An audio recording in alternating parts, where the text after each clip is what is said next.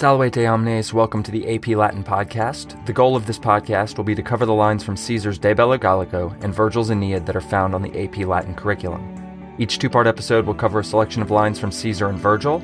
I will present the Latin and English of the text, providing relevant clarification, background, and cultural information that will help put the readings in their proper context. I encourage you to read along with me as you listen to the Latin and to use the English as a way to check your understanding, rather than relying on the English for understanding. Each episode will conclude with some essential questions to consider as you process through the meaning of the text. Parati, eamus.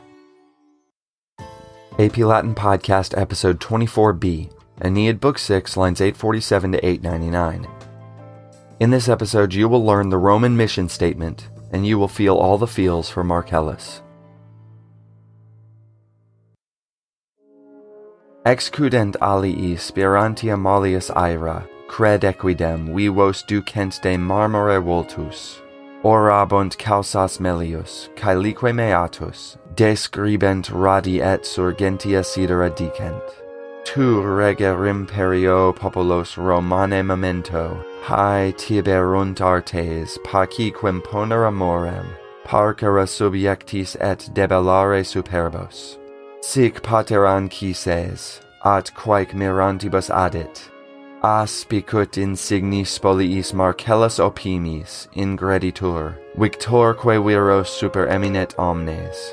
Hic rem Romanam magno turbante tumultu sistet eques, sternat poenos galumque rebellem, tertia quarma patri suspendet capta Quirino, at quic Aeneas una nam quire videbat, egregium forma juvenet fulgentibus armis, sed frons laeta par et disjecto lumina vultu. Quis pater ille virum qui sic comitatur euntem, filius annaliquis magna de stirpe nepotum, qui strepitus circa comitum, quantin staren ipso, sed nox atra caput tristi circum volat umbra. Tum pater anchises lacrimis ingressus abortis, o natin gentem luctum ne quaere tuorum, ostendent terris hunc tantum fata nec ultra esse sinent. Nimium vobis Romana propago visa potens superi propri haec si dona fuissent, quantos ille virum magna mavortis ad urbem campus aget gemitus, vel quae Tiberine videbis funera, cum tumulum praeter labera recentem, nec puer Iliaca quisquam de gente Latinos in tantum spe talet avos, nec Romula quondam, ullo se tantum telus iactabit alumno, heu pietas, heu prisca fides invictaque bello dextera, non illi se quisquam pune tuliset obvius armato, seu compedes iret in hostem, seu spumantis equi foderet calcaribus armos, heu miserande puer, si qua fat aspera rumpas, tu Marcellus eris, manibus date lilia plenis, purpureos spargam flores animamque nepotis, his salta cumulem donis et fungar inani munera. Sic tota passem regione vagantur aeris in campis latis ad quamnia lustrant. Incendit quanimum famae venientis amore, exim bella viro memorat quae dende gerenda, laurentesque docet populos urbemque Latini, et quo quemque modo fugiatque feratque laborem. Sunt geminae somni portae, quar altera fertur cornea, qua veris facilis datur exitus umbris, altera candenti perfecta nitens elephanto, sed falsat caelum mittunt insomnia manes. His ibi tum natan quises unaque sibillam prosequitur dictis portaque mittit e burna, ille viam secat ad naves sociosque revisit. Others will hammer more gently breathing bronzes, I believe truly. They will draw living faces from marble. They will plead cases better, and will describe the movements of the heavens with the rod, and will tell of the rising stars. You, Roman, remember to rule the nations with imperium. These will be your arts, and to impose the custom for peace, to spare the conquered and subdue the proud. Thus spoke Father Anchises, and he adds these for the ones marveling. Look how Marcellus proceeds, distinguished with the spolia opima, and as victor, how he surpasses all men. This man, an equestrian, will cause the Roman state to stand while a great crowd is in an uproar. He will lay low the Phoenicians and rebel Gaul, and will hang up for Father Quirinus the third set of weapons captured. And here Aeneas, for he saw going along a young man outstanding in beauty and with shining weapons, but whose brow was too little cheerful and eyes in a downcast expression. Who, Father, is that one who thus accompanies the man going? A son, or someone from the great lineage of descendants? What a noise of companions around him! How great the likeness in the man himself! But black night flies around his head with a sorrowful shade. Then Father Anchises, with tears sprung up, began, O son, do not seek the great grief of your people. The fates will only show this man to the earth, and will not permit him to exist further. The Roman race would have seemed too powerful to you, gods above, if these gifts had been their own. How many groans of men will that field of Mars drive to the great city? Or what funerals will you see, Tiber, when you glide past the fresh burial mound? Neither will any boy from the Ilian people lift up Latin grandfathers into so much with his hope, nor will the Romulan land ever boast so much in any native son. Alas, pietas! Alas, ancient faithfulness, and right hand unconquered in war! No one would have gone up against that one with impunity, face to face against him armed, either when he went as a foot soldier into the enemy or dug the sides of a foaming horse with spurs. Alas, boy to be pitied, if in any way you could break the harsh fates, you will be Marcellus. With full hands give lilies. Let me sprinkle purple flowers and honor the soul of the descendant with these gifts at least, and let me perform the empty service. Thus they roam here and there in the whole region, in the broad fields of mist, and survey everything. Which after Anchises conducted his son through each and every thing and inflamed his mind with love of the coming fame, next he recalls the wars which must be waged then by the man, and he explains the Laurentian peoples in the city of Latinus, and the way in which he must both flee and endure each burden. There are twin gates of sleep, one of which is said to be of horn, by which an easy exit is given to true shades. The other is finished shining in gleaming ivory, but the souls of the dead send false dreams to the heavens. With these words then, Anchises escorts his son and the Sibyl there together, and sends them out of the ivory gate. That one cuts a path to the ships and revisits his companions. We leap forward a large chunk of lines from the last episode. In the intervening lines, Aeneas and the Sibyl finally make it to Anchises, and he presents a line of souls waiting their turn to be reborn.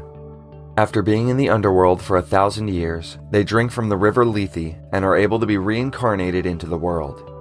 From them, Anchises presents a parade of future Romans. Aeneas sees his immediate descendants, and then the whole history of the Roman people up to Virgil's present day, including Romulus, Numa, Brutus who overthrew Tarquinius and established the Republic Brutus, Camillus, Julius Caesar and Pompey Magnus, and Augustus. Where we pick up the lines, Anchises is giving Aeneas the Roman mission statement, that other people will be better artists and lawyers and astronomers, but the Romans will rule everyone the best. They will force the custom of peace on everyone, they will defeat the proud, and they will spare the conquered, except for Carthage, which must be destroyed. In this speech, Anchises calls Aeneas Romane, and although this is anachronistic, Aeneas being a Trojan and Rome not yet existing and whatnot, it also marks a turning point in the narrative. Up to this point, Aeneas has been slowly unmade. He has been self-centered, whiny, impulsive, a bad leader most of the time, and still hanging on to that old Homeric longing for glory. But after his visit to the underworld, the character of Aeneas becomes something different. He accepts his fated responsibility, and he drives inexorably toward his destiny, making him much more Roman in characterization, and also slightly less dynamic and compelling of a character. The end of the Aeneid is very interesting when viewed through the lens of this mission statement. Turnus is arrogant and Aeneas will humble him, in line with the Roman mission. But when Turnus is defeated and begging for mercy, Aeneas, seeing Pallas' sword belt hanging on him, will violate the whole spare the conquered part of what his dad told him to do by stabbing Turnus as hard as he can. And then the poem ends, leaving us with all kinds of questions. Anchises then turns to point out a specific Roman named Marcus Claudius Marcellus. This will confuse you in a minute because Aeneas will notice another person walking with Marcellus, a young man who is also named Marcus Claudius Marcellus. Understand that even though these two individuals have the exact same name, they are separated by roughly 150 years. Marcellus I, the elder Marcellus, was an important Roman military leader during the Gallic War of 225 BC and during the Second Punic War. Marcellus gained the most prestigious military award a Roman general could earn, the Spolia Opima. Spolia Opima were the armor and weapons stripped after killing an enemy commander in hand-to-hand single combat. Marcellus earned his for killing the Gallic general king Viridomarus, becoming only the third person in Rome's history to have earned such honors. And then Aeneas notices Marcellus II, the younger Marcellus. And Aeneas spends 5 lines, and Anchises 18 lines, asking about and lamenting the fate of this young man. Born in 42 BC, Marcellus II was the son of Augustus's sister Octavia, and hence Augustus's nephew. This Marcellus was descended from the elder Marcellus through his father's line. Augustus had no sons, and Marcellus was one of his closest relatives. And in 25 BC, Marcellus was married to Augustus's only daughter, and it was generally assumed that he was going to be Augustus's successor. But 2 years later, at the age of 19, he got sick and died, or maybe was poisoned, depending on what rumors you believe. Thus, Virgil tells us that the fates would only allow him a brief appearance on the earth before taking him back. The story goes that Virgil held a private reading of select books of the Aeneid for Augustus and Octavia, Augustus's sister and Marcellus's mother. And when Virgil got to the Marcellus section of Book 6, Octavia was so overcome with grief from the emotional impact of the lines that she fainted. What this epitaph to Marcellus also allows us to do is to date this section as being composed close to Marcellus's death in 23 BC. Additionally, the entire parade of Roman heroes, including this section, builds the thematic focus of the human cost of empire. And we can view Marcellus as foreshadowing some of the youths who will die before their time in the second half of the poem, namely Nisus and Euryalus, Camilla, Turnus, and especially Pallas, whose premature death causes Aeneas's murder of Turnus in the final lines of the poem. So after hearing everything about the future history of the Roman people, Anchises escorts Aeneas and the Sibyl to the exit of the underworld. Virgil tells us that there are 2 gates, one made of horn that true shades can exit through, and one made of ivory, through which false dreams are sent to the earth. Aeneas leaves through the ivory gate of false dreams, and nobody really knows what this means. It could mean that because he isn't dead, Aeneas isn't a true shade, meaning that he is not able to leave through the horn gate, so he has to leave through the one that he does. But some people read this section as Virgil criticizing the entire Roman future history, that everything Aeneas just heard is a false dream that can't actually happen the way Anchises presents it. Because the dream of the Republic fails, Rome turns on itself in civil war, and only by becoming an empire can it regain any stability. But in doing so, it loses its original purpose and dream. But what we do know is that by passing through this gate, something happens that causes Aeneas to forget everything he experienced in the underworld. In Book 8, Virgil gives an extended ekphrasis describing some new armor that Venus has had made for Aeneas.